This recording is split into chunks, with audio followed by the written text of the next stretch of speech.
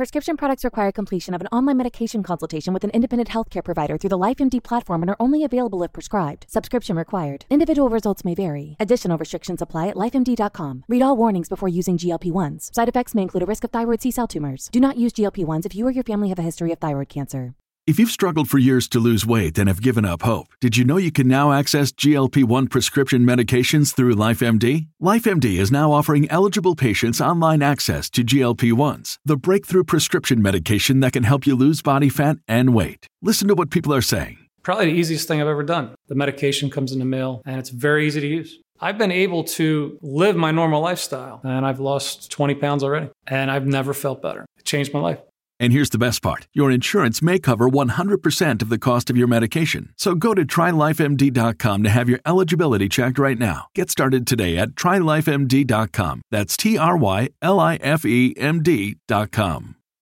When you need mealtime inspiration, it's worth shopping Kroger, where you'll find over 30,000 mouth-watering choices that excite your inner foodie. And no matter what tasty choice you make, you'll enjoy our everyday low prices, plus extra ways to save, like digital coupons worth over $600 each week. You can also save up to $1 off per gallon at the pump with fuel points. More savings and more inspiring flavors make shopping Kroger worth it every time. Kroger, fresh for everyone. Fuel restrictions apply.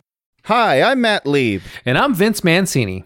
And this is Pod Yourself a Gun, a Sopranos podcast where Vince Mancini and I go through every single episode of The Sopranos and talk about it.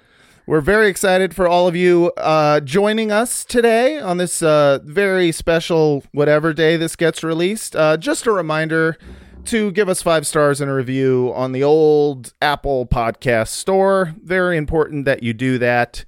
It's important to me. It's important to Vince. And at this point, you've probably tuned it out every time I say it. So I'm just going to start saying it in the middle of the show. Randomly, I'm just going to cut to give us 5 stars and a review.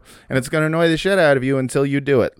Listen, we know exactly how many listeners we have, all right? There's no reason that we shouldn't have exactly as many iTunes podcast store reviews. I'm just saying, I'm noticing. Vince, you don't seem mad about this. Yeah. God damn it. You know, I do this podcast not for the fans and not for the critics, so yeah, you do it for no one. Yeah. If it were up to you, we wouldn't even release the episodes, which is no way. That's how you know you're in a good business partnership. This is why business and friends, they don't mix. Oil and vinegar. No, oil and vinegar mix. That's good together. Yeah, fuck. Put that on some bread. Yeah, that's, oil and something doesn't mix. Water, that's the one. Anyways, 5 stars in a review. Also, patreon.com/Frotcast. Our $8 tier is Pod Yourself a Shout Out. And this week we have 2 more patrons. Oh, damn. Yeah, at the $8 tier. So we're going to be shouting you out at the end of the episode, and Vince is going to give you a Mafia nickname. So that's fun. Fun for you. All right. Ladies and gentlemen, our guest today is a hilarious comedian. You've seen him everywhere. He was recently on Final Space on Adult Swim. He has a couple of podcasts. Welcome to our podcast, which he does with his wife, and also Dynamic Banter, which he does with Steve, the homie Steve, I call him. Ladies and gentlemen, welcome Mike Falzone. Hi, thank you so much. Thank you for welcoming me into your environment. It's a nice environment, and I'm glad to have you here, Mike. I've wanted you on this pod for a while. I have a list of Italian friends who I'm like, how long is the list? How many pages? It's 1 page. I mean, it's not the full page. There's 3 Italians in the world. One of them's Vince Mancini. The other one's Al Pacino, and the third one is Mike Falzone. That's right. That's 100% right. I knew I could get you on the pod, and I'm glad you're here. Are you a fan of The Sopranos? I am a fan.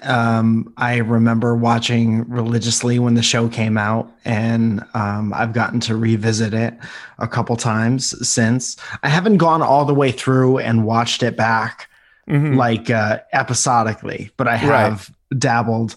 and I have forgotten everything. And there's nothing but stark reminders every time. It's a lot. It's always heavy. I never like this episode is a perfect example of a bunch of shit that I probably expelled from my heart at some point, and it's back.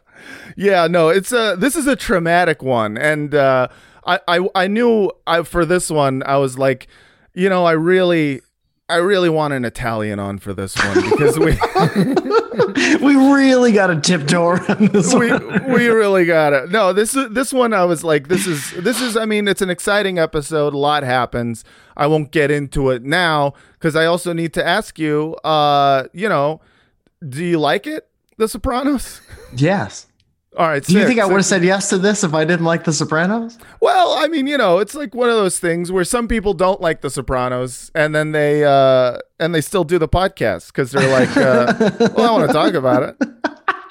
It happens. No, man, I'm not gonna. Well, we've made the mistake also of having people who have never seen The Sopranos on, and then we have to explain who every character is. Which, I mean, that'd be a good podcast in and of itself, just explaining shows to your mom or something. Yeah, sure. Yeah, once we're out of episodes, that's a good idea for the next one, Matt. Yeah, that's not a bad idea. Yeah, you just got to get one of our moms to agree to be on a podcast, My mom still signs her texts to me, so I feel like that might be above her technological expertise. I mean, it's not like she has to learn how to Zoom. You just bring her into your room. She comes over thinking you're treating her to dinner or whatnot. Sure, and then she doesn't even know she's podcasting. Yeah. Just shove that microphone right in her face. Yeah, all right. I could see that. Yeah. Right. I mean, it's a good idea for a pod. She just has to think she's on a phone call. I mean, that's what will happen. She will think, like, I'm so glad I'm on this Zoom call with all of your friends. Where is this going? This is my impression of your mom, I think. Where is this going, this podcast? Do you have a very Italian mother? No, my mom is actually Armenian and Norwegian. It's my father that's Italian. So. Mancini. Yeah. What kind of Italian is your father? He's like the stoned kind. I don't know. He's kind of like my dad's basically the dude from The Big Lebowski. Okay. But like slightly more like crotchety. Like he's like the dude with a little bit more of an edge to him. But is he Napolitan? What part of the boot is he from? Did you ever ask that? We are from Emilia Romagna on my grandmother's side up in the north. And then we're from the north, man.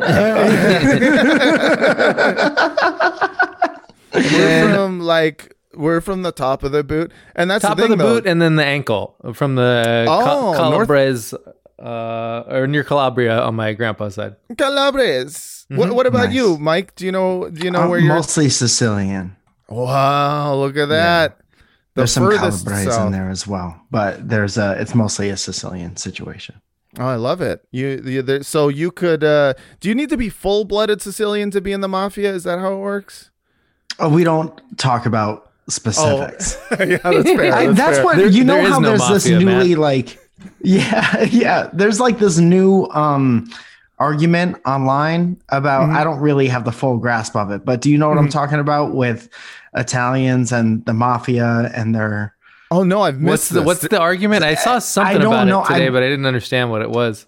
I should have researched it a little better, but I just know that there's some kind of ongoing like fight on Twitter happening with Italian Americans and the mafia. And a lot of people, there's something, not like Italians Americans against the mafia. I don't think the mafia has a Twitter account.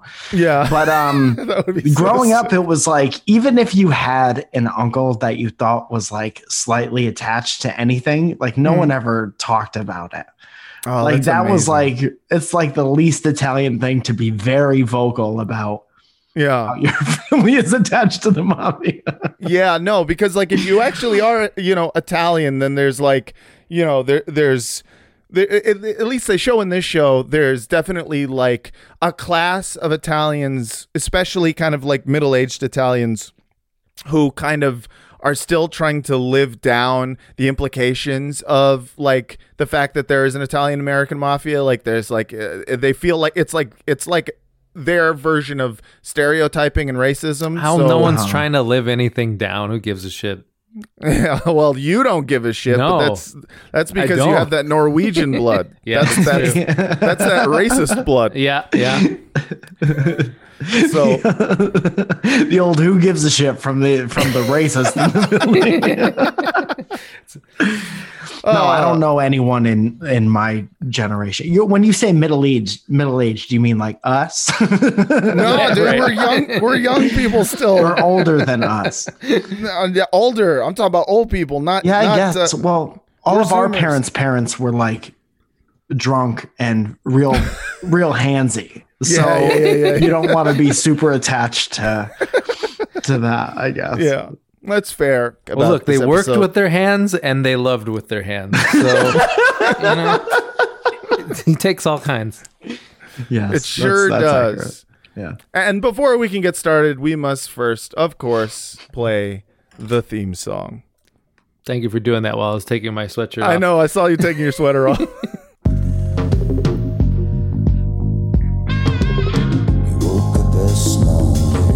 Pod.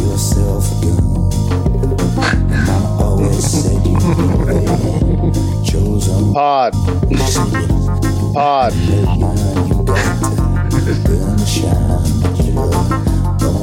Podcast.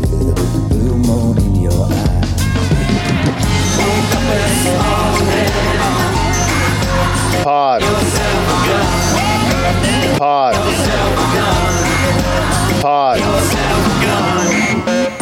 Podcast. All right, ladies and gentlemen, and everyone else, today we are talking about from season 4 of The Sopranos, episode 9, Whoever Did This. And this episode premiered November 10th, 2002. Vince, can you break us off a little piece of that synopsis? Oh, I definitely can. For your synopsis today, we got Ralph's callous behavior finally steps over the line, while Chris gets deeper into his heroin addiction, and Uncle Junior's mental capacity begins to become in question. That is true. That is what the episode is. Another bland synopsis from IMDb, but Vince. But we got a good title. It doesn't matter how bland the synopsis is, because we got like a title that is an actual meme from I Think You Should Leave, and boy. Oh, yeah, I know. That's right. This very much is the Whoever Did This, the guy in the banana suit or the hot dog suit. Yeah. When he crashes the Wienermobile. Mm-hmm. Yeah, we got to catch the guy who did this. Yeah. No, it is a great title for the episode. But Vince, what was happening at the time that this episode was released? I think what you're trying to say, Matt, is that it's impossible to evaluate art divorced from its cultural context. And that's right. So we got to remember what was happening culturally at the time that this episode came out. And for that, we go to the Remember When machine. That's just Google. Oh, it's... Remember then.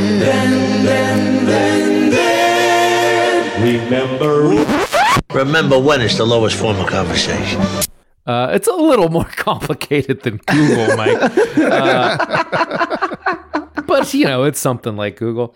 So this was November 10th, 2002. A lot of things going on. We just had a midterm election. We got Republican control of Congress now. And this is from the Post. Headline is, Streets Revenge. Banks now scoff at swallowing radical reform. Emboldened by the Republican victory in Tuesday's election and Chairman Harvey Pitt's resignation from the SEC, Wall Street firms are fighting to slow down and even roll back some of the more onerous conditions of the proposed settlement over conflicted analyst research. Those two developments are likely to produce a more business-friendly climate for the firms to negotiate, and they're not about to let the opportunity pass. All right, that's interesting. This is all like right before we invade Iraq too, which is nice. It's nice to know that they they use this time to loosen some rules, invade some countries, and everything will probably work out great. I think. Yeah. I mean, nothing You bad know- could happen in the late aughts because of this, I'm thinking. No. Just deregulate the whole thing and we'll work it out later. Look, you housing know? prices are going to go up and up. Yeah. Take out as many mortgages as you want. Yes. And Buy lots of houses. and give your money R.I.P. to Bernie Madoff. Yeah, give your money to Bernie Madoff. He's a genius. R.I.P. Oh, he's so smart, dude. That dude is going to make everyone so much money. Oh, I wish I'd been alive to give him my money. I wish I had been alive so my parents could sign away their retirement plans Exactly, to dude. Bernie Madoff. I get so conflicted when I read all those stories because I went back today reading all the stories about Bernie Madoff and all these people that lost money, and it's so, you get so conflicted reading it because there are all these people that just have like ridiculous amounts of money who retired early to play golf in Florida, and then they're like they lost everything, and partly you feel bad, but partly like you had millions and millions to invest. So I don't know. Yeah, no, you have to have a lot of money to get ripped off by Bernie Madoff. I always felt sad for number one, for like, I think there was obviously like people who put their pensions and whatnot in charitable foundations. Yeah. And charitable foundations and stuff. But yeah, for the most part, did you watch that? There was like a Bernie Madoff, I think it was a mini series with Robert De Niro. No, I didn't know. Yeah, where he's just, like, he's just very Italian. I don't know why they do this. Why do they do this to De Niro? They always are like, this one you're going to be a Jew or an Irish. And he's just standing there like, really? Me? Can you please just make me Italian? I'm the most What if Italian he's requesting it? Like he's done with being Italian. People know. I got to get out there and stretch my wings. I got a lot of range. I can do Jew. I can do Irish. What about on this one if I'm a little Irish? A little bit, just a little bit. If only I could do an impression of him. Vince, what else was going on in the news? I got another story that I'm sure will work out great going forward. War plan for Iraq calls for big force and quick strikes. Yes. The build up to the war. President Bush has settled on a war plan for Iraq that would begin with an air campaign shorter than the one for the Persian Gulf War. It would feature swift ground actions to seize footholds in the country and strikes to cut off the leadership in Baghdad. The plan, approved in recent weeks, well before the Security Council's unanimous vote on Friday to disarm Iraq, calls for amassing 200,000 to 250,000 troops for attack by air, land, and sea. The offensive would probably begin with a rolling start of substantially fewer forces, Pentagon and military officials say. Oh, it's so amazing. It's funny because, like, I just wasn't a conscious or informed person at the time. I was like, in, I don't know, 9th grade or 10th grade or something. Mm-hmm. And so I feel like I really remember being like, we gave them a chance. We gave them a chance to give up the WMD, and they blew it. And like now I'm like, you hear this and you're like, man, the entire time we're like, telling them that they have a chance to not have a war. Mm-hmm. We're like in the newspaper being like, our plan is to destroy their infrastructure completely first, and then to kill every last man, woman, and child. If it happens, if it happens. Gotta prepare for what might happen. Yeah. No, it was a long buildup.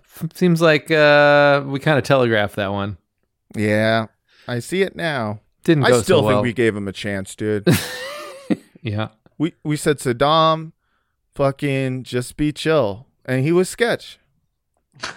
You can't have other people being sketch, especially when you have such a squeaky clean image to uphold. It's your job to go around the world and be like, stop being sketch over here. Stop having this conversation in the corner. Don't try to kill my dad or whatever. Yeah. It's like we're going around. We're just trying to spread the chill. That's America's job, is to make sure we take out all the sketch people and replace them with chill people. America the chill. America's just trying to make some scrambled eggs, and Saddam comes into the house and he starts ranting about his dead horse. His dead horse, and one thing leads to another, and hey, it's a war. That's how it goes. Yeah. That is a very, very good tie into The Sopranos, Yeah. I think. So I chose this next story just because, it was really, really random, but it did have modern allusions to modern times. This is in the New York Times for some reason, but it's about San Jose. Rooting for rain and for relief from feral pigs. What? Go on. It has been raining cats and dogs here for 2 days, and people are glad. Maybe this means it will finally stop raining pigs. The hope is that the pigs will head back to the hills, said Lindsay Wolf, who lives in California Maison, a condo development at the south end of town. Now that we have rain, people are waiting it out and hoping for the best.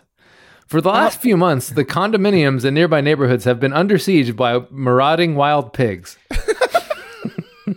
Dude, to think about any of the headlines from the past, 500 days in this country, present time.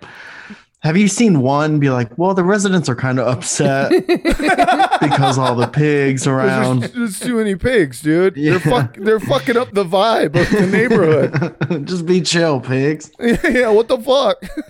Hungry and thirsty pigs that walk miles for a meal. Huge pigs that outweigh many of the people who live there. Abundant bands of pigs that enjoy nothing more than gouging the succulent lawns and, when stuffed, making more pigs. I'm sorry, but are they talking about our listeners? Because this feels they're talking about the piggies. These are the famished, ravaging hogs that listen to this wonderful podcast. Our listeners are more like industrialized piggies, where they just they wait patiently for their slop when it comes into the little trough. Yeah, these are like the feral hogs that you need to protect your wife with your AR-15, one of those things. Yeah. Damn. The grass is torn up 100 feet from my door, Mrs. Wolf said. There's a big gravel area to the side, but they're not interested in that at all. They go right for the lawn. I built it for them. They haven't touched any of the gravel. Yeah, what the hell? Almost everyone who cares about the city's reputation is fed up with pig talk. It's not something we will answer questions about, said a spokesman for Compass Management Group, the property managers for California Maison. And that's so funny. We're done. No further questions. Can somebody please ask me about my sex scandal for once? Right. We are so tired of fucking every night and day we're talking about the piggies. There's a war building up and people just want to talk about the feral hogs. I gotta say, I'm weirded out that their whole thing is like, luckily it's raining. I'm like, but don't pigs love mud? Yeah. Yeah. Why did they think the rain will get? I like to think there's this small pocket of San Jose where everyone's fucking stupid and there's no one who understands pigs at all, and they just see the rain, and even the journalists are like, maybe the rain come down, make pig go away. Like, they're completely cut out from the outside world. There's a giant wall. So they're just like, I read that they hate the rain because the rain My uncle said rain, pig went away from his house, so we figured, why not? Dude, they go outside and they scoop a handful of dirt and they're like, it's pretty dry. Here come them pigs. Here come them pigs. It's pig weather. This is pig weather. It's too dry out here. Yeah, it is pig dry. Oh, well, that's a delightful story from 2002. Yeah. I'm glad one town wasn't talking about the war. Different time. The top movies in the country were 8 Mile, The Santa Claus 2, and The Ring. Top pop song was Lose Yourself by Eminem, Mom Spaghetti. And the top rock song was still You Know You're Right by Nirvana. Same as last week for the songs, but Yeah. Wow. What a cool intersection of music for Eminem to be like movie Eminem, not like Slim Shady. Yeah. And for he's that was B-Rabbit. after Kurt Cobain had died, though, right? Yeah. He had died, and then they like released like a best of with like a couple new originals, like what was that from the Muddy Banks of the Wishkah? Is that what that was? It was after the Muddy Banks album. It was like it was like this. It was just like a best of Nirvana, and then like the last like a couple of tracks were unreleased songs, and that was like one of them that I was like, oh yeah, that's pretty good. But it like I don't think I can like actually sing it. If I remember it being on the radio, and I remember being like, I don't know. At that point, you're right. That's all I remember. Yeah, that's all I remember the That's commercial for it.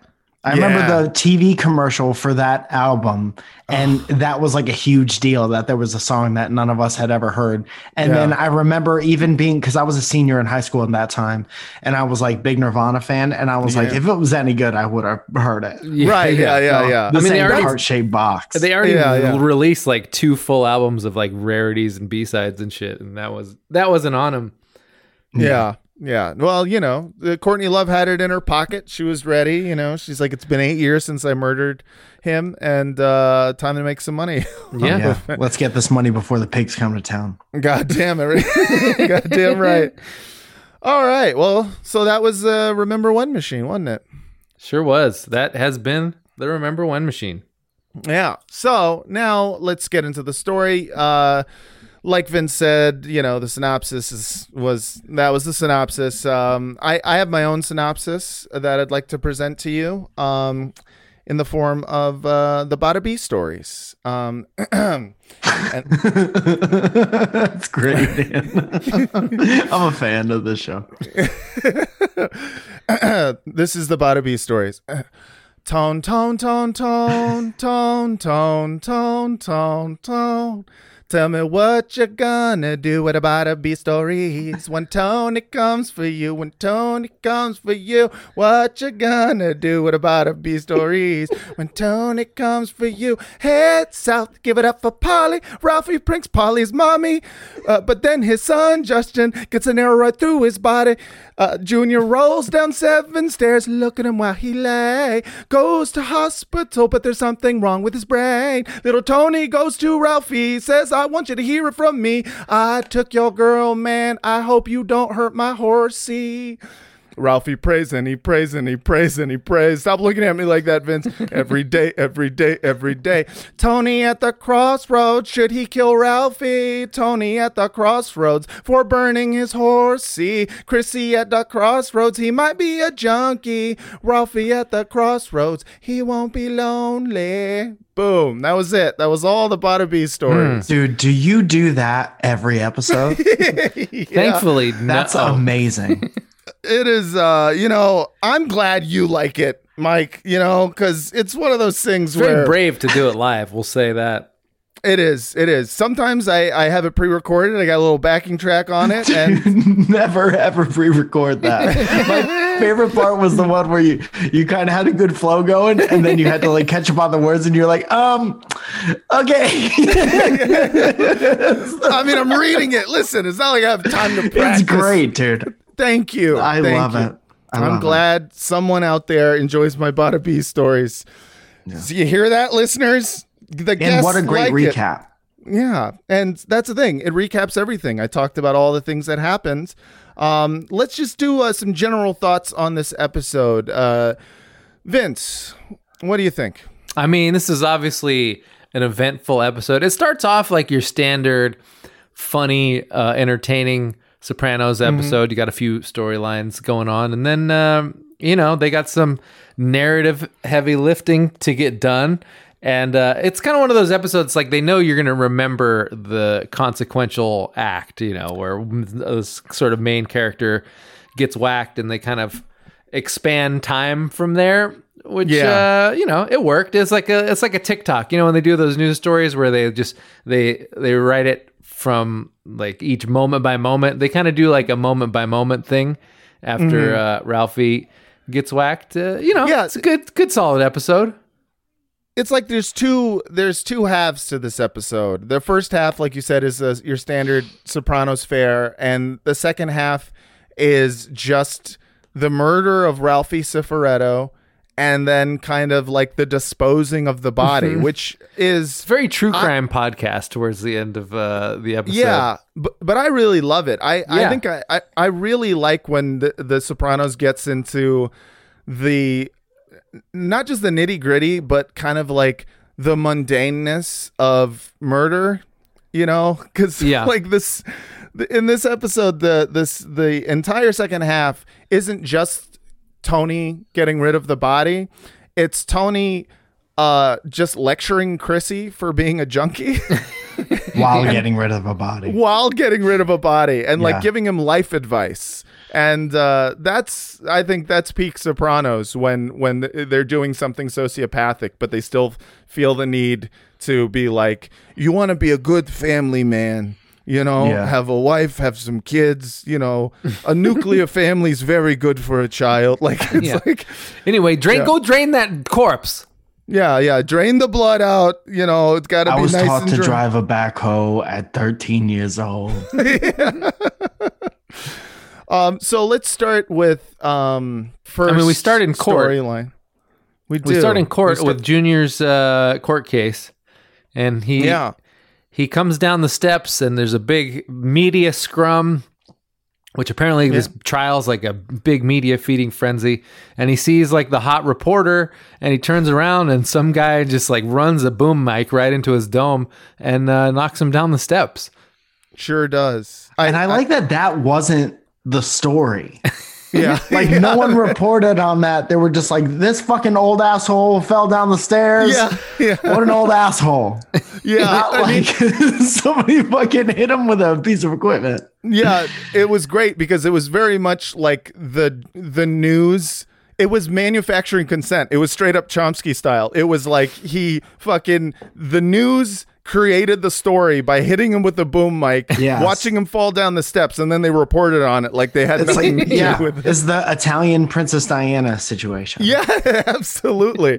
It was just the paparazzi causing a horrible accident and then taking pictures. A fucking feeding frenzy.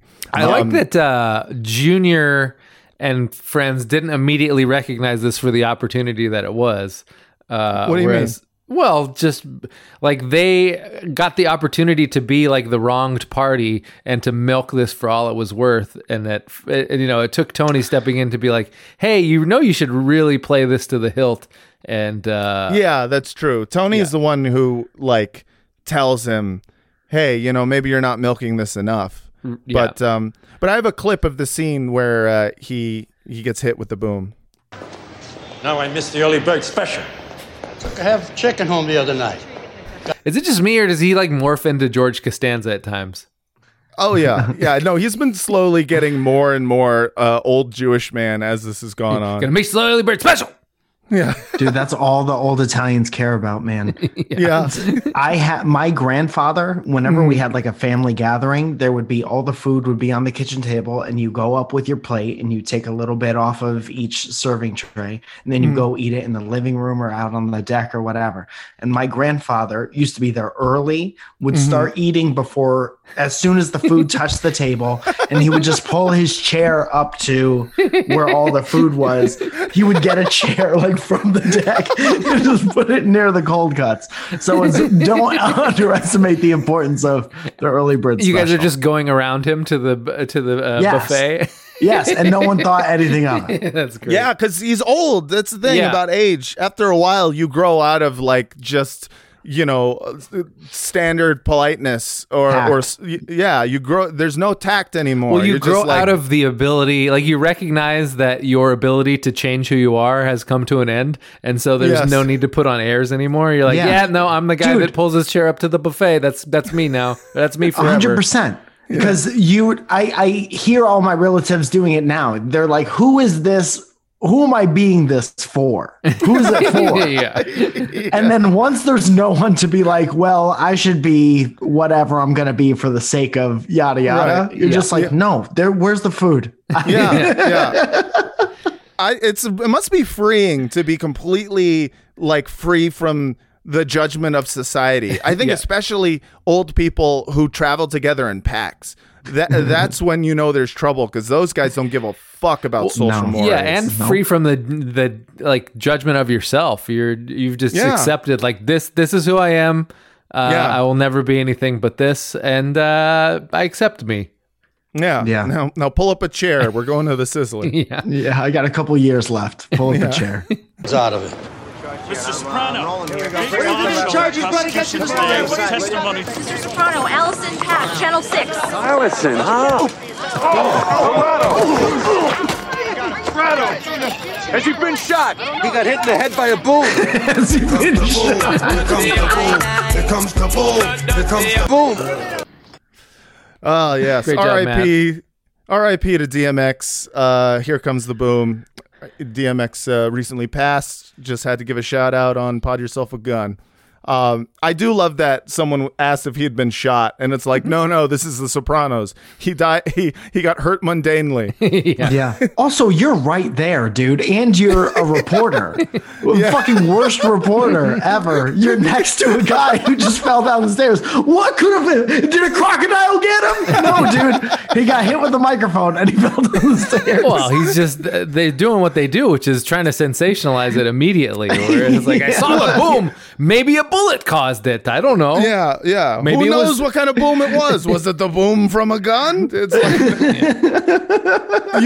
you know that when someone said it was a boom, that they were all like, oh, that sucks. Like we hope to watch him die. Dude, you think on Bagel Friday in the news lunchroom, they were like, hey, how about when Junior got hit with the boom? I bet that was a bada boom, right, guy? Hey, Junior. We call that a bada boom. Hey, Junior. Nice bada boom. Oh, yes. But yeah, he falls, hits his head, and ends up in the hospital. Tragically misses the early bird special, which can't even remember. He wakes up wondering if he got the early bird special, and they're like, "No, you've missed that, man." Yeah, and then Janice comes in. I love Janice's little scene. She makes small but mighty appearances in this episode, just to be Janice at her peak. She first thing she does is come in and insult the neurologist who's there, right? And instantly, like, we're taking him to another hospital with like good care, and he's just like, all right. Which the doctor is like, well, I'm done here. Yeah. Clearly, you don't give a fuck about what I have to say. And of course, Tony is pissed off because he's dealt with doctors before and knows how fragile their egos are. But yeah, then you're right. Like, Tony is the one who mentions to Junior that he needs to milk this more, because Junior is able to convince him and convince everyone who's in the mafia that he's actually okay. That just because he hit his head and didn't pass this fucking test, doesn't mean that he's fucked up. And so they spend the rest of Junior's storyline trying to teach him how to how to fail a test, like a cognitive test. How to be in a believable way. Yeah, in a believable way. The question is, he's got to pretend to have dementia, and he's really playing it to the hilt. And sort of the question is can you get dementia poisoning in the same way that you get irony poisoning? Like from doing things, like, is he gonna fake being having dementia so well that he eventually actually gets dementia? It seems like it. I think like part of having dementia might be not knowing you have dementia, and so if someone says, "Hey, act demented," that's what you call someone who has dementia, right? That's correct. They're demented. Yeah. That's what you call them. And then you're like, yeah, sure. And then with him, I think it's clear that like he clearly is working on a dementia, and he can't even really fake it because he's actually having it. You know what I mean? Like he's trying to fake it, and he doesn't know if he just acts the way he is, then he'll fail the test, no problem. Yeah, he has no idea he's going that way, but he is very much I mean, we get a bunch of clues in the episode to say that he's very much on the road, and they don't need to like. It's like going up to a wasted person to be like, "Quick, act drunk so we can get out of this situation." Yeah, right. Exactly. Yeah, and I very much enjoy how Junior does not see anything funny in having to fake his dementia, and I have a clip of him yelling at them for making fun of it. Maybe you should just wipe your ass with the paper, then they'll know you're a whack job. You think this is funny? I'm a source of amusement. I pretend to wipe my ass in front of people. Nah, take it easy. I lived my whole life with dignity. Now I gotta pretend I'm a fucking drooling idiot. A scumbari. Just a good, clean way out, Uncle June, that's all. My poor fucking brother, Eckerly. How they mocked him. Well, he's got the brother. So, I mean, there was a real guy that did this. So this is like basically based on. Oh, really? Yeah. No, I didn't know that. Vincent the Chin Gigante, the powerful New York mob boss who avoided prison for decades by wandering Greenwich Village's streets in a ratty bathrobe and slippers as part of an elaborate feigned mental illness. Damn. Died Monday, blah, That's blah, blah. putting on the Ritz. the prestige, yeah. Yeah, right. It's like the magician who's walking around with the fucking the fishbowl in his fucking thing. Yeah. Damn, he's really Just going pulling for rabbits out of random things on the street. Look at me, I'm a magician, right, everyone? Apparently, he Look did how this, magic I am. He did this for like 25 years. What? Wow. Yeah. Okay, wait a second. If you do it for 25 years, then officially you are just crazy, right? Yeah. Denying that he was a gangster, Gigante wandered the streets of Greenwich Village in night clothes, muttering incoherently. Relatives, including a brother who was a Roman Catholic priest, insisted Gigante suffered from paranoid schizophrenia and Alzheimer's disease. Authorities charged that it was a brazen act to avoid the law, although it wasn't until 1997 that a jury agreed, and it took 6 years for Gigante to concede his subterfuge. At the height of his power, blah, blah, blah, the Looney Tunes Act served Gigante well. It kept him out of prison for 30 years. But in the end, he was a victim of his own crazy act. He never had a chance to enjoy the fruits of his plunder, and he told some people that if given the chance, he wouldn't do it that way again. If I ever get reincarnated as a gangster, which I will choose to be, I'm gonna fool the cops in a different way. I love that. It's such a commitment. Yeah, I remember. I also had a fast car, so this time I will try to get away in the car rather than act crazy for 30 some odd years. I love planning out your next life's crimes. It just while you're just like yeah. I'm definitely gonna be a gangster again, but I'm gonna do it slightly different. It'll be great. People will love it. Man, what a time suck it was to act like you're crazy for 30 years. I mean, every day I'm pouring milk in my underwear every morning. I wake up, I eat a wet bowl of shit. He's perfectly fine, dude. I write a letter to my dead mother. I roll it in my own feces and I smear it on the wall. I have countless burns. Countless burns on my penis from when I put hot needles on there. I did everything. Licking the TV, licking the television for hours on end. I masturbated in countless public restrooms with the door open. Yeah. I mean, it could be freeing just to, have no rules for that many years. I think after 25 years, you like it. And it just seems like it's a weird act because it's like the way you catch mobsters is, if they have the drugs on them or they get caught on tape. So, it's very strange to be like, oh no, that's just a crazy guy who wanders around. It's like, no, we have him on tape selling drugs. Like, what the fuck? It seems kind of strange, but hey, whatever works. So Junior gets coached on how to take the test correctly, and then he does take the cognitive test eventually, and it really reminded me of like Hold on, I'm gonna wait for Vince to get back. Vince just ran out. I'm sure there's either hot tea is buzzing or someone's at the front door or a dog is barking. We're almost positive it's not an emergency situation. No, because he wouldn't run like that. I feel like he would run less. Like he's got a better run. That was a lumber. He lumbered over. Right. That wasn't the alarmed run. No, Vince, what happened? Just had to go pee.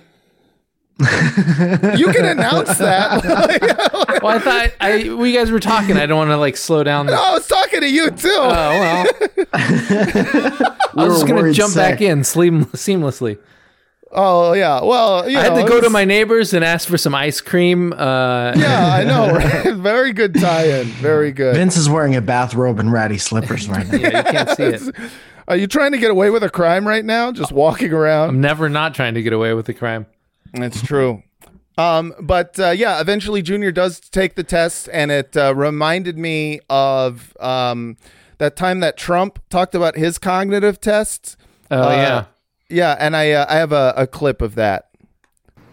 I'm going to say 3 words, and I want you to repeat them. Boat, flag, shirt. Person, woman, man, camera, TV. Okay, let's move on. Who was the president of the United States? George Bush. And who was the president before George Bush? John Kennedy. You know where I was?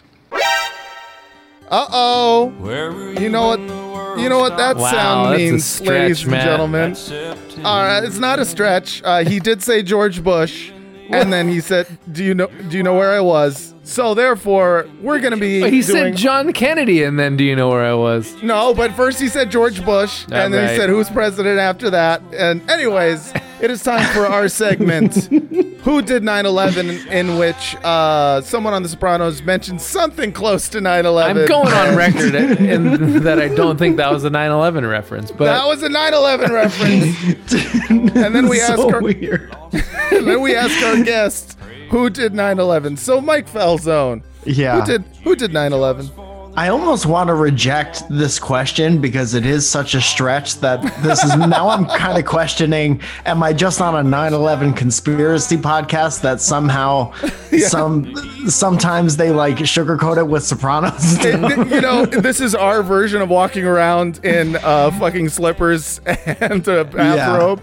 It's like we pretend to do a Sopranos podcast, but really this is a conspiracy theory podcast. Yeah. Well, you can answer whatever you like. Who do you think did it? I don't know. I haven't thought about it in a long time.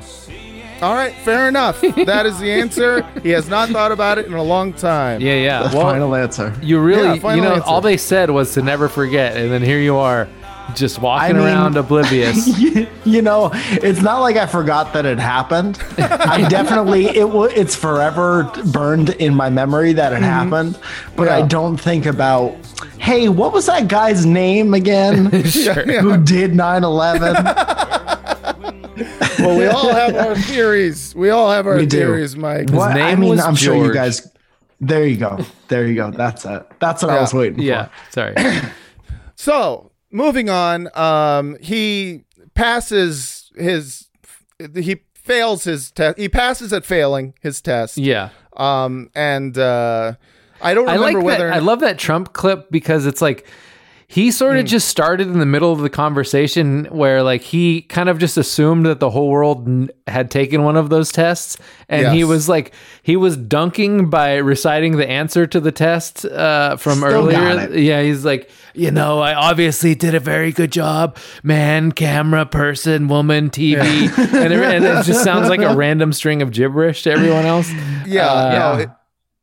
And the worst part about it is that like, it's like I did very good on the math test. 7, 23, x equals 8. One man, 2 cameras. 3.14159. 6 pi to the 6th power. The quadratic equation. And this and so forth. Answers of the test. No, I mean it was so clear that that Trump. Like that his brain was melting. and is still currently melting. But nothing made it more clear than him pretending that those were the words that he got, because there's no way the words that he got were man and woman and camera and person and television. Like, they wouldn't all be connected. Like, he was just saying the things that he saw. I mean, the guy could riff. Right. They gave me the test and they said news anchor, camera, helicopter, TV. Yeah, White House, grass, I still ex-wife. Yeah. I mean, the guy could riff like no other. Oh, what a riffer! No, the guy he's king at riffing, but sometimes his riffs are coming from a melted brain. Right. So then we go to Ralphie's kids. Well, just to wrap up Junior. Junior takes his cognition test, and whatever happens with that, the last thing we see of him, he's going over to a neighbor's house asking for ice cream, and that's when you're like, oh shit, he actually is that what you took from that? I took from that like he saw the FBI out there sitting in the car, and he's like, I got to play this up. I'm going to go fucking ask for my neighbors for ice cream. No, that I don't know. I didn't get that at all. That was him asking for ice cream. No, I think he was going with the act right there. Have you seen the series? Not for 20 years, but yeah. All right. Yeah, he's definitely not. That was. I think at the end of this episode, it leaves it at least ambiguous, I would say, though. Well, they do. That's the thing with The Sopranos. They kind of like they leave mental illness very ambiguous. They did the same thing with Tony's mom, Livia, where you weren't sure if she knew what she was saying, if she actually ordered a hit on Tony, or if she just was so. It's a show that really makes you wonder whether old people with Alzheimer's are just faking it for attention. Yeah, that is true, dude. I've always wondered that. Mm-hmm. Anytime, which is what the show was all about. That's what the show is. The show is about how old people fake shit, and right. They couldn't call it old people fake Alzheimer's. Yeah, so they had to name it The Sopranos. It's actually a common mental illness. It's called Munchausen's by pudding. Time very good. Sorry. No, it's all good. You know what that means. Time to go to the lightning Time for round. my section. Yeah. Who bombed the USS Liberty? Was it the Israelis? All right. So the next storyline is, this is just the Tony and Ralphie storyline. We get the first half Ralphie. Well, it's mostly, it starts with Ralphie's kids who are, playing Lord of the Rings. Well, no, but before that, it's one of my absolute favorite scenes in this episode. The future is a hefty responsibility and not one that we take lightly. But then taking things lightly has never been what Hefty is about. That's why we've created the Hefty Renew program that turns hard-to-recycle plastics into valuable resources like park benches and building materials. To participate, simply fill up an orange Hefty Renew bag with accepted items, tie it up, and drop it in with your regular recycling. That's it. It's that easy. It's time to rethink recycling with Renew. Particular valued resources may vary by geography. More info available at heftyrenew.com.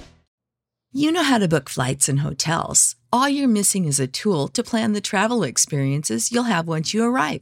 That's why you need Viator. Book guided tours, activities, excursions, and more in one place to make your trip truly unforgettable. Viator has over 300,000 travel experiences to choose from. Everything from simple tours to extreme adventures and all the niche, interesting stuff in between. So you can plan something that everyone you're traveling with will enjoy. Real traveler reviews give the inside scoop from people who've already been on the experiences you're considering. So you can plan with confidence. Free cancellation helps you plan for the unexpected. And 24/7 customer support means you can travel worry-free. Download the Viator app now and use code Viator10 for 10% off your first booking in the app. Find travel experiences for you. Do more with Viator. Prescription products require completion of an online medication consultation with an independent healthcare provider through the LifeMD platform and are only available if prescribed. Subscription required. Individual results may vary. Additional restrictions apply at lifemd.com. Read all warnings before using GLP-1s. Side effects may include a risk of thyroid C-cell tumors. Do not use GLP-1s if you or your family have a history of thyroid cancer. If you've struggled for years to lose weight and have given up hope, did you know you can now access GLP-1 prescription medications through LifeMD? LifeMD is now offering eligible patients online access to GLP-1s, the breakthrough prescription medication that can help you lose body fat and weight. Listen to what people are saying. Probably the easiest thing I've ever done. The medication comes in the mail, and it's very easy to use. I've been able to live my normal lifestyle, and I've lost 20 pounds already, and I've never felt better. It changed my life. And here's the best part. Your insurance may cover 100% of the cost of your medication. So go to TryLifeMD.com to have your eligibility checked right now. Get started today at TryLifeMD.com. That's TryLifeMD.com. What's the easiest choice you can make? Window instead of middle seat? Picking a vendor who sends a great gift basket? Outsourcing business tasks you hate? What about selling with Shopify? Whether you're selling a little or a lot, Shopify helps you do your thing, however you cha-ching. Shopify is the global commerce platform that helps you sell at every stage of your business. From the launch your online shop stage to the first real-life store stage, all the way to the did we just hit 1 million orders stage. Shopify's there to help you grow. Whether you're selling scented soap or offering outdoor outfits, Shopify helps you sell. Wherever and whatever you're selling, Shopify's got you covered. Sign up for a $1 per month trial period at shopify.com/try. Go to shopify.com/try now to grow your business, no matter what stage you're in. Shopify.com/try. When you need mealtime inspiration, it's worth shopping Kroger, where you'll find over 30,000 mouth-watering choices that excite your inner foodie. And no matter what tasty choice you make, you'll enjoy our everyday low prices, plus extra ways to save, like digital coupons worth over $600 each week. You can also save up to $1 off per gallon at the pump with fuel points. More savings and more inspiring flavors make shopping Kroger worth it every time. Kroger, fresh for everyone. Fuel restrictions apply. Save big on brunch for mom, all in the Kroger app. Get 16-ounce packs of flavorful Angus 90% lean ground sirloin for $4.99 each with a digital coupon. Then buy 2, get 2 free on 12 packs of delicious Coca-Cola, Pepsi, or 7-Up, all with your card. Shop these deals at your local Kroger today, or tap the screen now to download the Kroger app to save big today. Kroger, fresh for everyone. Prices and product availability subject to change. Restrictions apply. See site for details. It's Ralphie is sitting around with his crew trying to figure out who told Johnny Sack the joke about Jeannie's, the fat joke about Jeannie. And Ralphie deduces that it had to be Paulie. So it's kind of incredible that it took him this long. Yeah, I think the fact that Paulie wasn't there at the time when he told the joke, I think that probably threw him off for a bit, but you know how when you have a relative that's like about to die and suddenly you realize all the great things about him that you took for granted, it's kind of like the show is doing this with Ralphie. Like he's about to die in this episode, yet they really play up all of his good qualities, like that he is a good earner and he makes excellent prank calls. And the whole thing with like his kid is just they're just trying to humanize the fuck out of him to make the impact of what happens later.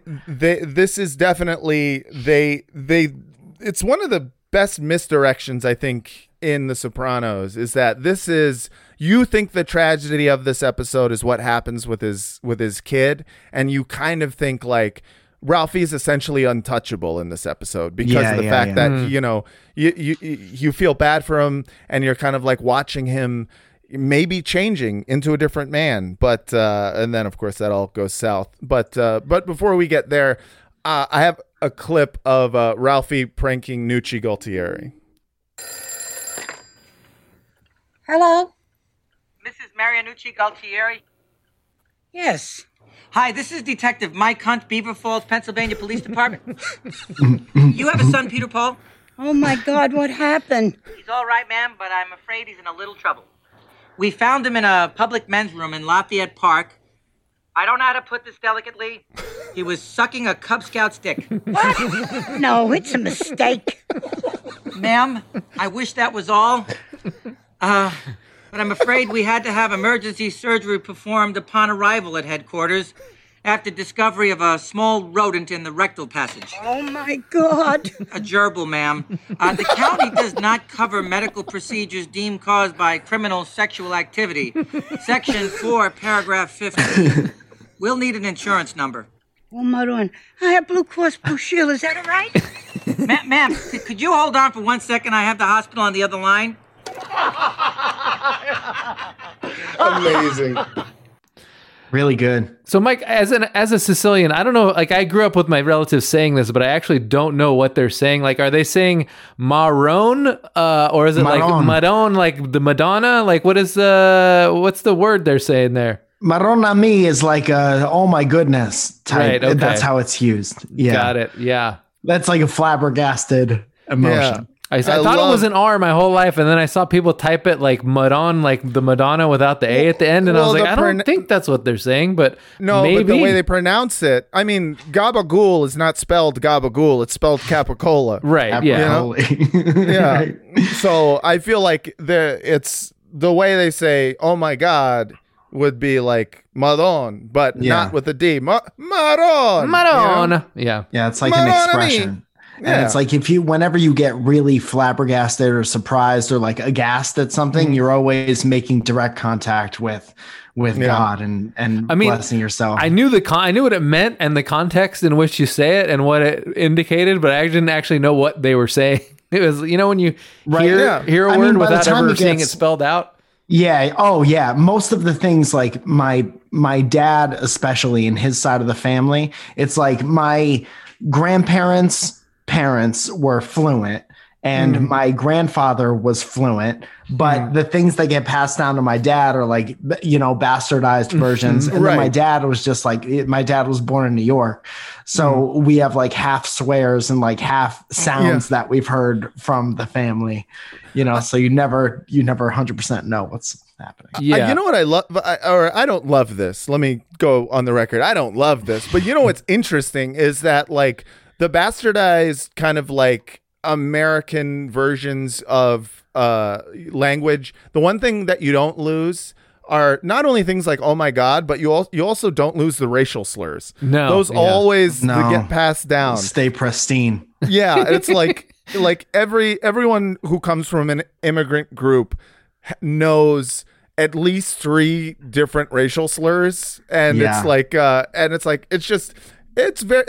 almost the most American thing about them. It's like, that's the thing. You come here to America and you assimilate into standard American racism. So everyone learns all the racial slurs. I had parents that my parents put the kibosh on that. Oh, that's nice. That's good. Would put filters up so certain things didn't get through. Oh, it's that's like good. when people have like a blood clot and they put the thing in the sifter, and they get the stent. That's what I mean. And a lot of the racial stuff didn't get through, and you would hear that with like extended family who didn't have the same. That's mostly what I'm talking about. I'm talking about extended family, where all of a sudden you'll hear like a racial slur in Yiddish, and you'll be like, "Why? What is that? Why are you doing this? like you don't need why." But yeah, anyways, I love that Ralphie scene. My favorite quote from this episode is a gerbil, man. It's just fantastic. Yeah. I mean, dude, I have a note here. I'm not sure exactly where it is, so stop me if it's in a different point. Oh, it's fine. I don't remember what house they're at, but it's all the guys are sitting around and they keep getting visitors. And Junior says the phrase "fucking Grand Central Station." Yeah. Is that now? No, that was the scene when he was talking about his brother Eckley, how they mocked him, like right after that. Right. I'm a source of amusement. Yeah, and Svetlana shows up and has the exchange with Janice, which is a brilliant exchange because Janice is being such a fake bitch, and Svetlana just goes, "Ah, you're a boring woman," and walks past her. That was one of my favorite lines of the episode. Yeah, dude. My little quick note was when Junior says like that, fucking Grand Central Station, when somebody else rings the doorbell and they're just not expecting visitors, and he's like, "This is the epicenter of whatever. I just got out of the hospital," and all of a sudden, phrases like that are so commonplace. Yeah. And it's always so quick and exactly the perfect reference to the situation that the reason there's any Italian American stand-up comedians like that at all is because you had a father or an uncle with comedic timing like that. And they weren't kidding. They were just like, what the fuck is this? Yeah. And then they would have something that was like unintentionally hilarious and like perfect and like cutting like that. I think your stock dad jokes are the last thing to go because my grandpa, who was 103, died like 2 weeks ago, and then we visited him at the nursing home maybe like a week before he passed because he was on hospice care, and they're like, you kind of got to come in and say goodbye. We didn't know how lucid he was going to be, so I went there with my wife, who he's only met like one other time because of the pandemic, because we haven't been able to visit him for like a whole year, and we kind of tap on his shoulder, and he opens his eyes, and it's unclear whether he recognized her, but he just goes, "As beautiful as the day I met you," and then he has, my grandpa had like a series of stock phrases where you'd ask him how he was doing. We'd say, "Hey Morris, how you doing?" And he goes, "Oh, Mill doing." And so my wife goes, those are the last things to go. My wife goes, "Are you doing okay?" And he goes, "Oh, Mill doing." It was just like the only, like the 5 phrases that he could still remember were all various stock jokes that I've heard him do 100 times before. Yeah, his bits. His favorite bits. Yeah. Man, my dad is just going to go out just asking the doctors, "Did you ever flashy thing me?" And then wait for a beat and be like, "Men in Black." That's how he's going to go. Screaming out what the reference is from so everyone can get it. Everyone can get it. Trying to send Soup back. You're trying to send Soup back. He's going to go out. Matt's dad tried to send Soup back at the Museum of Tolerance. He did send Soup back at the Museum of Tolerance. In case anybody missed that story. In case anyone missed it, yes, my dad is that Jewish. We used to eat at the Museum of Tolerance for the discount. All right. Hell yeah. So yeah, we've got, Ralphie pranking Nucci, and then Ralphie's son, Justin, this is the first time we've ever met him. He's playing a little fun game with his friend, in which they shoot an arrow into the air, and the friend tries to catch it with a box. It's funny. It's such a trash game. I'm sorry, right? It's a trash. Well, it made me wonder because in Garden State they like play that game where someone shoots an arrow up in the air and everybody has to dodge it, and it made me wonder if that's just like a game that people in New Jersey play frequently. Oh, interesting. Maybe that's a New Jersey so much easier to dodge the arrow than to catch it with a target painted on a cardboard box. Those are two completely different outcomes. That's so true. I also get so jealous of like the parenting that gets done in shows compared to like the parenting that you do now, where you're just like watching the children all the time and never letting them out of your sight. And then in shows, you're just like sitting in the bathtub while your preteen son plays with a bow and arrow outside with his friend. Yeah, dude. Our generation was like, our parents were waiting for us to get hurt and just hoping, always warning us that it was going to be the worst kind of hurt to scare us into not taking that extra chance. But I remember always doing things that got us hurt, and that's like how we learned about the world. Yeah. I think it's shows like this, like scenes like this where, Justin gets hit with an arrow, that leads the next generation to be like, I'm going to probably watch my kid a little bit more. I think every generation watches their kids a little bit more than the previous one, just based on terrible shit that, happened in their childhood. I also noted that, as someone pointed out, one of our listeners, that like the younger generation of people in The Sopranos, the parents all give their kids like the waspiest name possible. So like you go from Tony's generation where it's like Tony, Ralphie, Vito, and then Ralphie's kid is named Justin. Yeah, right. Yeah, they do start getting Justin more waspy. Leon. Yeah. And then his kid Derek. This is my son Josh Cifaretto. Yeah, this is Troy. Yeah. This is Sky Mancini. Yeah, exactly. So Justin gets an arrow right into his chest, pretending to be Legoland from Lord of the Rings. Mm-hmm. Shouldn't have tried to be the famous elf Legoland. And it's crazy. Like it's. They were already on the second Lord of the Rings when this came out. I didn't realize that Lord of the Rings was so old. Yeah, that's nuts. I didn't consider that. I forgot that the Lord of the Rings is like they weren't even finished with it. Like Return of the King hadn't even come out. Well, that's only because Peter Jackson's movies are so long.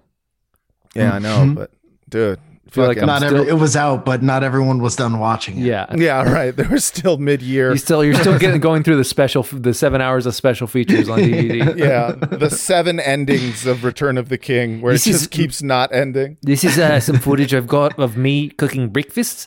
And this is a scene where me and my friends, the hobbits, are gathered together, playing a little game of Limp Biscuit. That's where we ejaculate onto a biscuit, and whoever's the least one to ejaculate has to eat the ejaculate. And of course, the ejaculate is shot straight up into the sky, and your friend has to catch it on a box. Yeah, and if it lands on the center target, then the person who threw it has to eat the ejaculate, and so it's part of the game. It's a lot of fun. And it's a classic New Zealand game that we've played. Anyway, here's 7 hours of us playing the game. Everyone's playing it. It's loads of fun, we call it. Pun intended. Anyway, it's enough for me. It's enough for me. Gotta go. Flip. So yeah, and this is where we see Ralphie at his most human and most desperate. He's crying all the time. He gets into a fight with like his ex-wife in the hospital. That's such a beautifully trashy moment where she blames Ralphie for not watching his kid. Ralphie calls her a cunt for buying the arrow in the first place, and then Justin's stepdad goes like, "No one talks to my wife that way."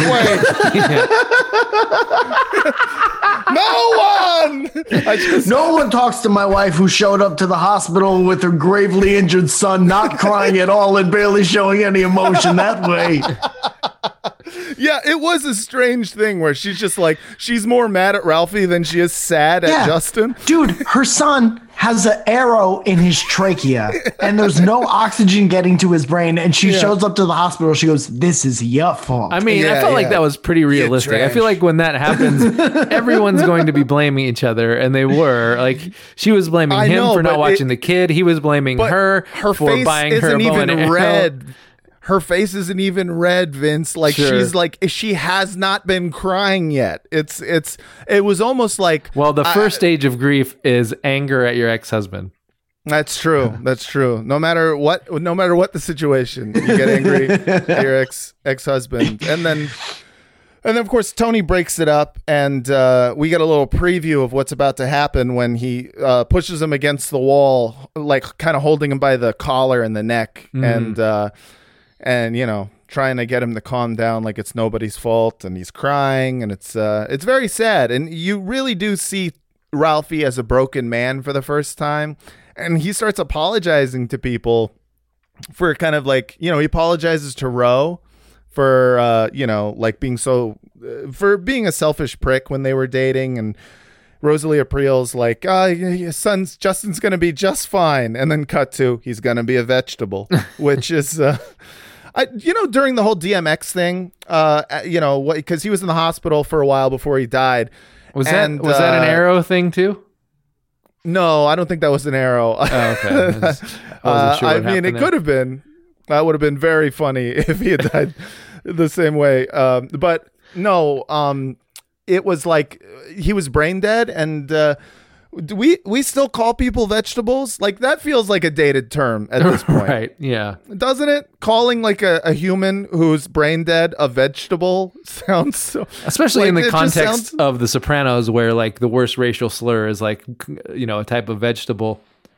Yeah, that's true. That's true. Yeah, it's. I mean, just vegetables in general are not something that you can't do that anymore. Yeah. Now I feel like it's like. Well, we thought you couldn't, but apparently you could. Yeah. Well, everyone was calling DMX a vegetable. No one raised the fuss, and so I was like, I don't know. It just feels. I don't know, because it's supposed to be like he's basically a carrot. Like, what does it mean? You're in a vegetative state. I don't know what it means. It makes me mad. I don't know. Look at you breathing on a machine in a hospital bed like a carrot does. You like a goddamn pumpkin. Look at you, dependent on your stem. I don't know. I don't know what it means, but yeah. So, anyways, So Tony takes this up. Well, I guess they go visit the horse first, right? The Tony and Carm. Yeah, Tony and Carm go visit a horse. They visit Pile Mai. This is Carm's first time meeting it, and they're like petting its snout, and they introduce it to his goat friend and everything. And dude, what a detail to add. I know. That the right? horse has a best friend that's a goat. I know. And everyone just sees it and understands instantly. Carm's like, "What's the deal with the goat?" And Tony, the murderous mobster, is like, "That's the horse's friend." And everyone's like, "Yeah, okay, yeah, that's beautiful." Yeah. But and that was only put in there to make everything so much worse later on. That's just an irresistible form of cuteness. And like we've said before, that The Sopranos is so ahead of the cultural curve. Like, this came out decades before the animal best friend Twitter accounts that proliferated everywhere. And right. I can't get enough of animal best friends. Like, it's There's also a CGI spider in the corner who writes little messages in the web. And someday the goat's gonna go to the big city with the help of the horse and the spider. Not for nothing though. That pig could really hurt some sheep. That'll do. Called the goat a pig. It was dry out that season, and the pig went to the big city. It was a dry season, so it rained so much the pig had to go into the city in search of dry land. It was looking for that dry dirt that pigs love. Oh my God, that's amazing. He hit asphalt, and that pig thought to himself, "My God, it's dry dirt as far as the eye could see." The rain came down, washed the spider out. The horse was sad. So we had to set the whole place on fire. Oh, man. It was too wet in there. I set it on fire so there'd be some dry dirt for the pig.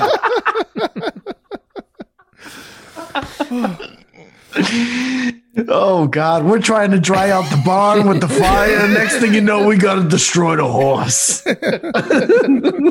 Terrible episode. Yeah. I mean, I think you guys are describing a much better Babe Pig in the City, and I would definitely watch it. Dude, that's so weird how they cut out that whole scene where Ralphie was shooting flaming arrows in the barn. Oh, but that leads us to the question of what happens next. So what happens next is Tony gets a call and finds out that Pile Mai, that there was a fire at the stables, and Pile Mai was badly burned and had to be destroyed. And then we get to see it unceremoniously pulled, like dragged. Well, dude, as Tony is lifting up the tarp that they put over the horse. Yeah.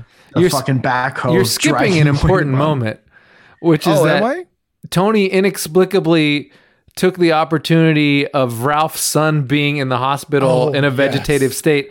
And he took that moment for some reason to tell him that he was fucking Ralphie's Gumar, which weird timing, I gotta say. Just the ultimate prank.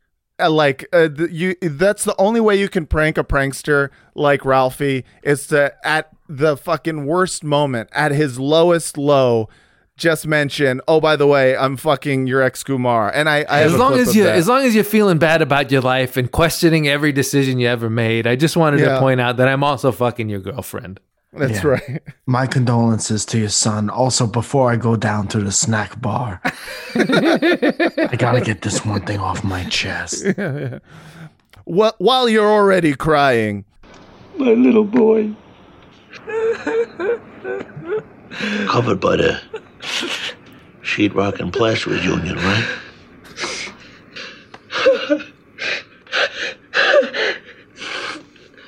So, Ralph, there's seeing that girl you used to date, that Valentina. I gotta go to the hospital. Oh, fuck. I can't believe you've done this. Just a perfect gut punch for Ralphie right before, he tells him, hey, you should go maybe visit the horse, Pyomai. Maybe it'll make you feel better.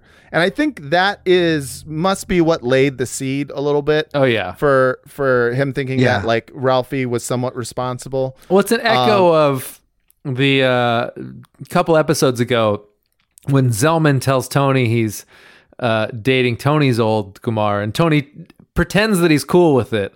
Right. Only to come back and belt the shit out of him. Yeah, he just belts him, which is, this was, in Tony's mind, this was Ralphie's version of belting him. And so we get the call. Again, we find out.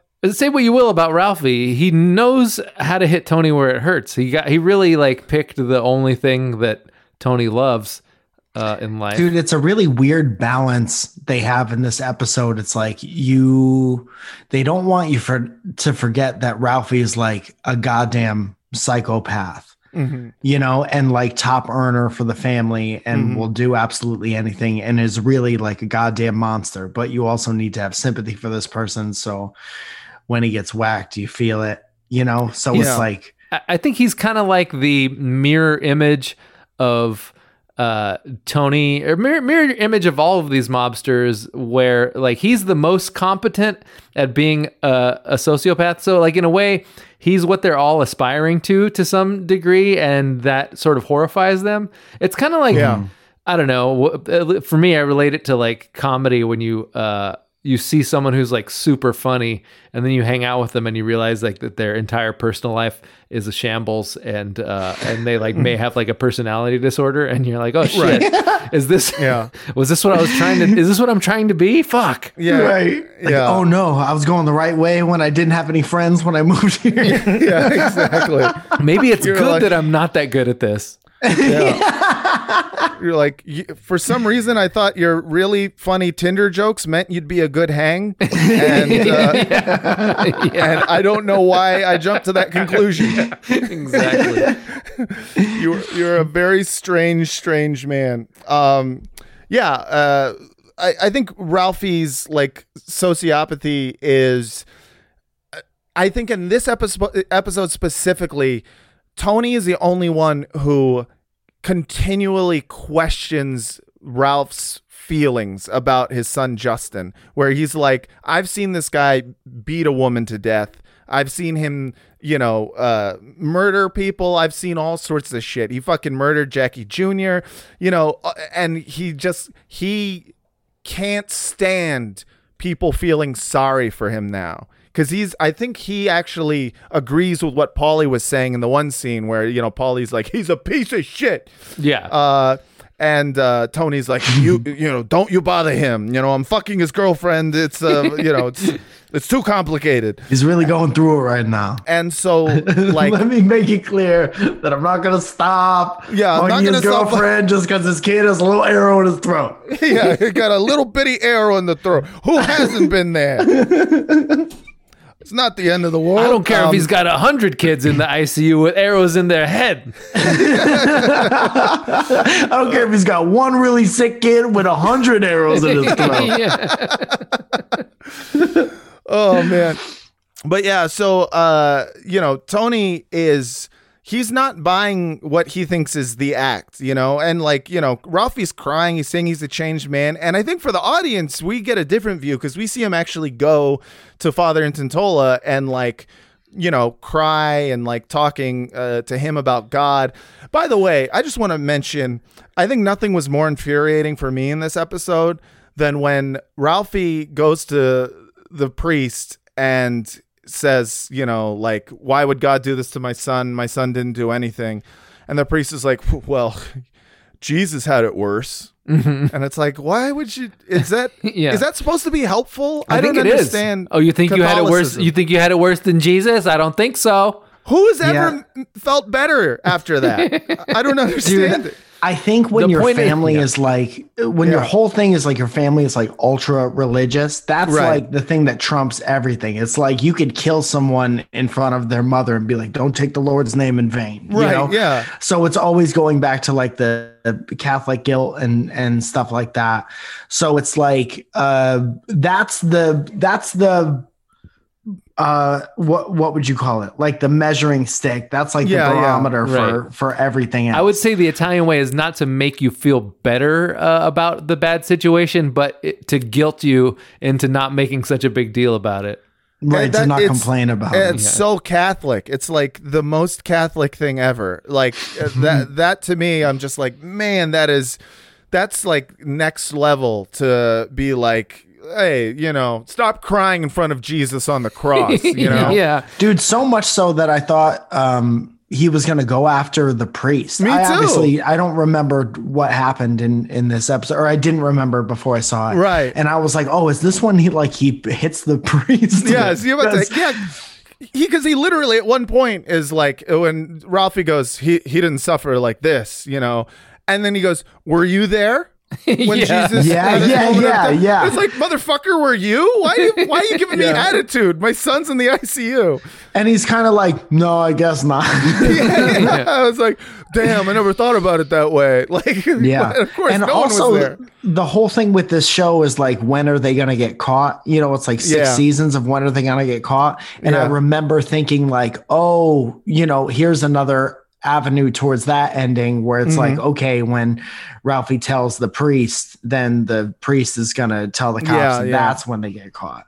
You know, so like now he has to be disappeared. No way. Father Phil's entire what do you call it? Patron? What do you call the thing where his entire church is funded by mafia money? He's not diming anybody out.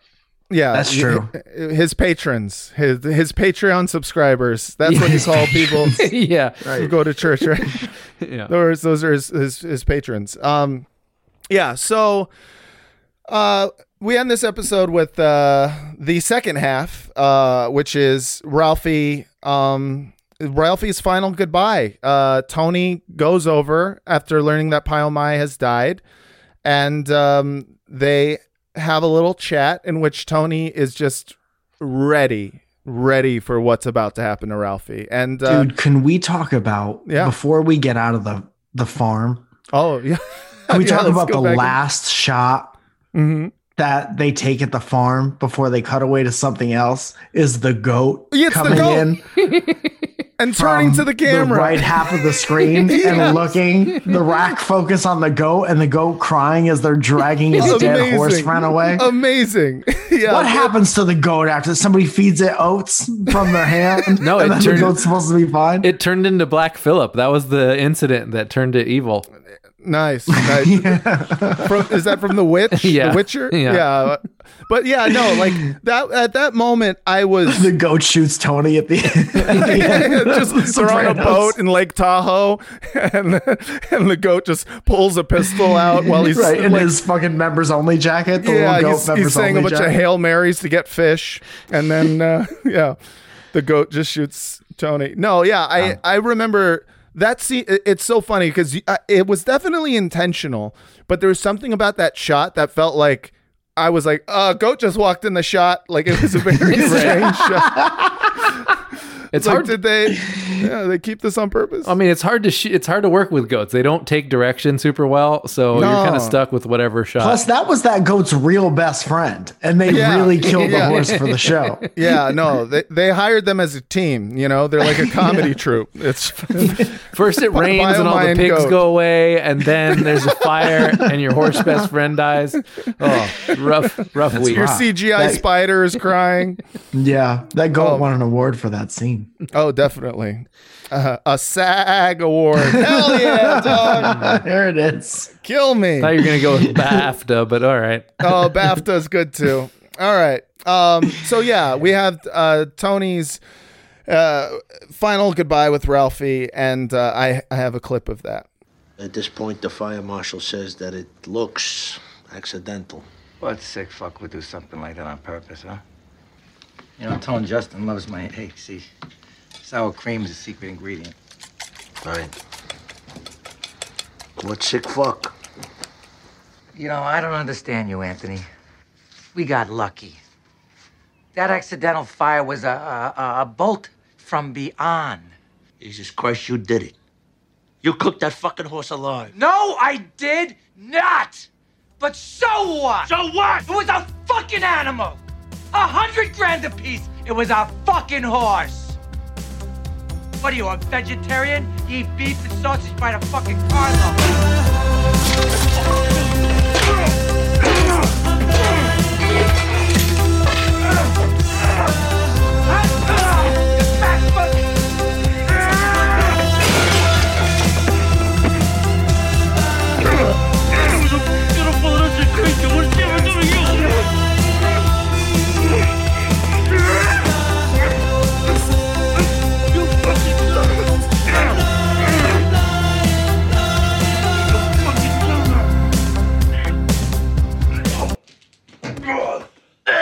I can't believe you've done this. I like that they left it slightly ambiguous, that you don't know if it was Tony realizing that Ralphie killed his horse that set him off, or the fat joke that set him off.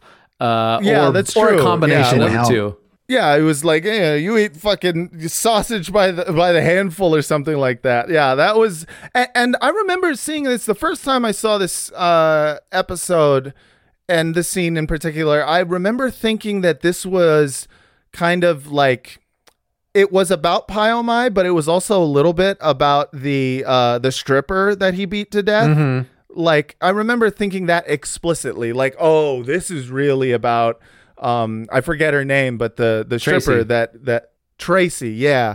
But in rewatching it, I was like, I don't know why I got that impression. I mean, Ralphie's done so much shit to merit getting beaten to death. Well, he did at the very end. Tony does have like a moment of introspection, looking at the mirror in the bada bing, and there's a very small picture of Tracy on it. Oh, that's what it was. Yeah. That's what gave it away. Yeah, because I remember thinking specifically that, there was a time when I used to watch shows when I wasn't on my phone the whole time. But I think in that moment, it was a combination of he's mad at him about the horse. Yeah. Ralphie does a fat joke in the middle of him being mad at him about the horse, and he's pissed because Ralphie made kind of a good point that like he's worried about one horse when he's eaten like 1,000 pigs and cows in his life. And not only that, but he's also like he's touching on a nerve that Tony knows secretly, that for some reason he cares more about animals than he does about humans. And I know it disturbs him secretly, but he never really talks about it. So I think it's like Ralphie is touching a lot of fucking nerves, and it shouldn't. He should just own that. I mean, of course he cares more about the horse. The horse isn't, they're making fat jokes about him, or right. The horse accepts him for who he is. Tony, he does that weird thing with AJ is his son's name, right? Yeah. Right. Forgive me.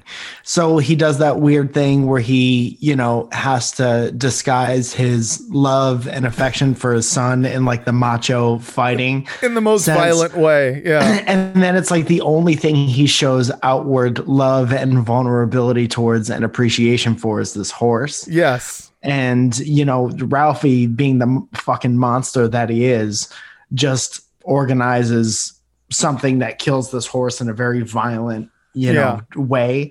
And just like he got rid of the stripper in a very violent way. So they're like, this guy, it's kind of anytime Tony kills someone, it's like self-preservation type shit. Oh yeah. Completely. It's like, I got to get rid of this person before this is a person who could, fuck it all up for me. And it's the timing's funny because it's like at once really bad, because if you're going to kill Ralphie and try to hide it, you would do it in a much cleaner way where you aren't like having obvious signs of struggle throughout the house and probably leaving just giant piles of DNA everywhere.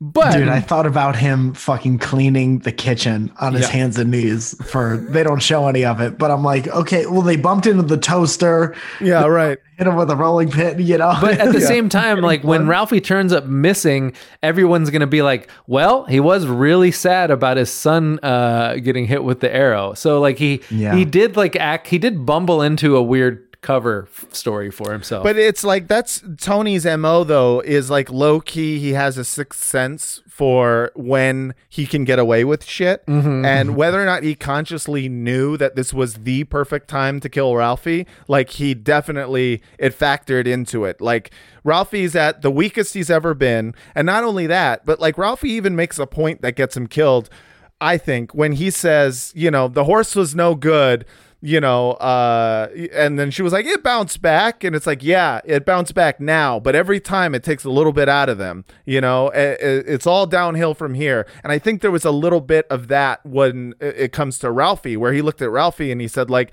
he's a good earner now, but this shit and his obsession, you know, like, oh, I'm going to give $60,000 a year to Rutgers for a Jackie Jr. fucking scholarship. You know, he's like, I think he saw that Ralphie was weak and was only going to get worse from here. Right. And said, like, I think that was subconsciously part of the decision.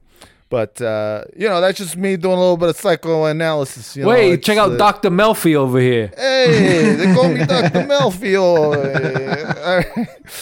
And the last thing before, and of course there is literally 20 more minutes in this episode, but I think we can sum it up with Chrissy and Tony are cleaning up the body, and Tony discovers that Chrissy is high. And I gotta say, Michael Imperioli playing a guy who's high on heroin fucking perfectly. Yeah, I didn't. And then he immediately was like, ugh, I totally blew it by pronouncing it. Oh, he blows it. It's the most amazing. I have a clip of that. Okay. Oh. I found him like this. Guy was a piece of shit. Whoever. I like that he still thinks that he needs to lie to Chris in this moment, even though it's could not be more obvious what happened. Yeah, his hands are all bruised and bloody. Well, he lies to him for the rest of the episode. He doubles down on it at the end. Yeah.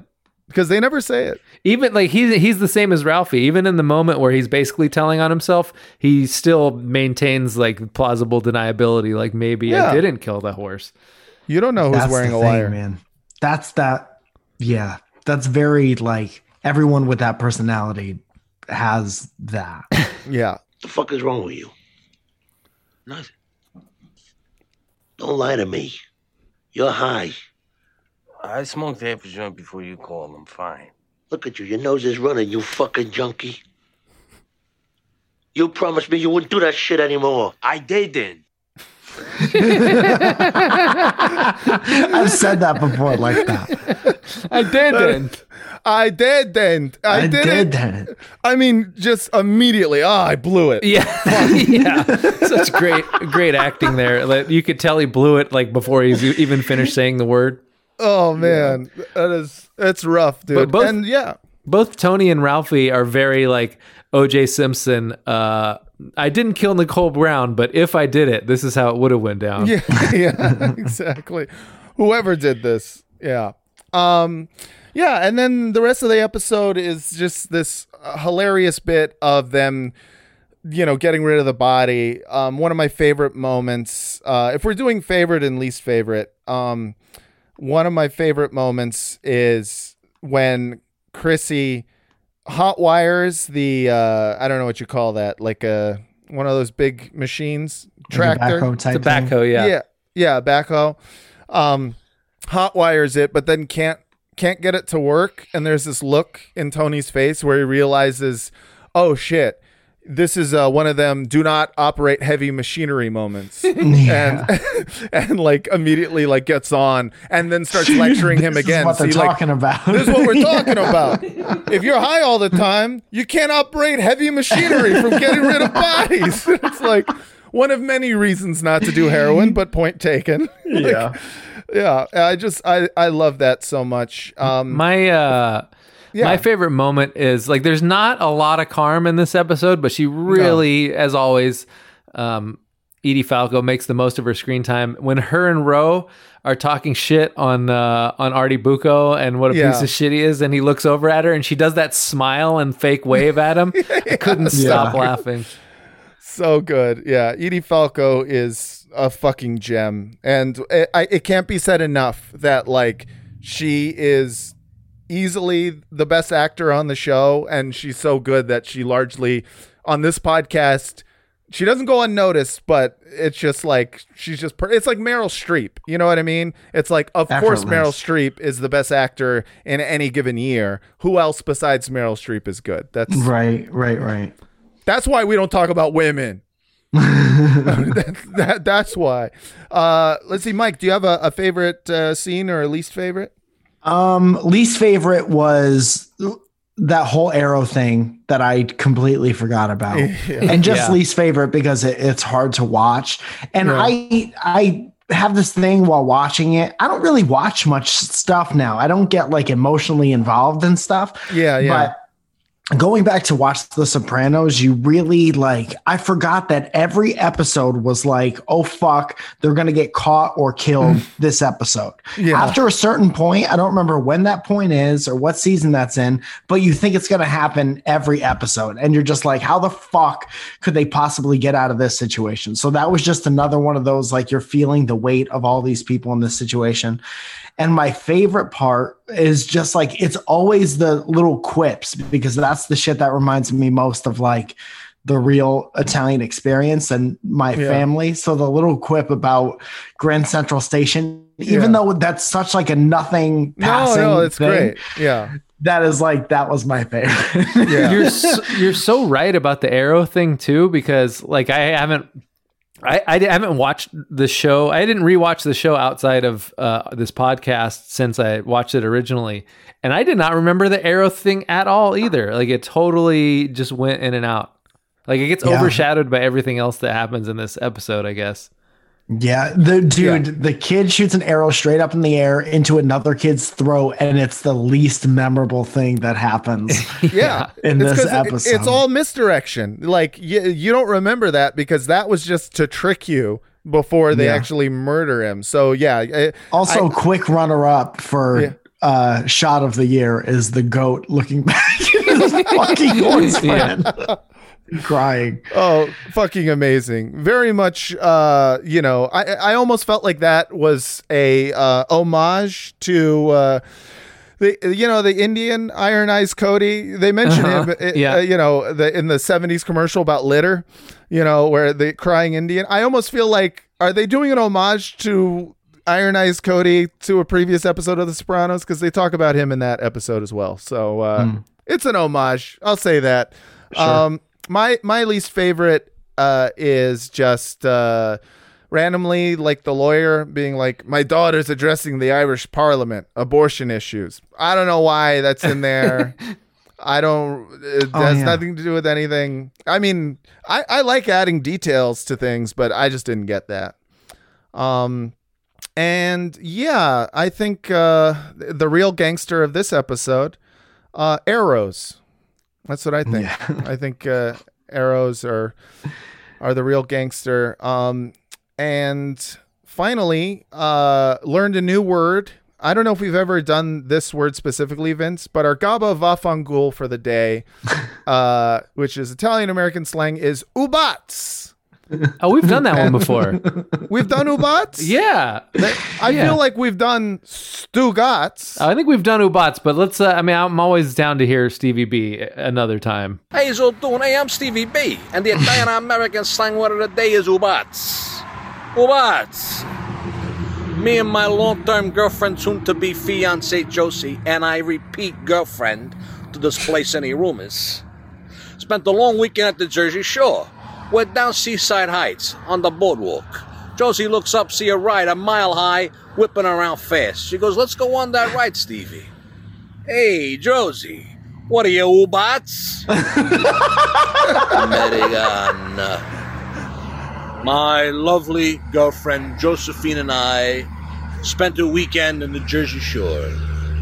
And lovely Seaside Heights. Whilst walking down the boardwalk, Josephine spotted Ride. Quite high and quite fast. Josephine said, "Stevie, I'd love to go on that ride with you." I just looked at Josephine and said, "Are you nuts? Ubats! And remember, friends, sharing is caring."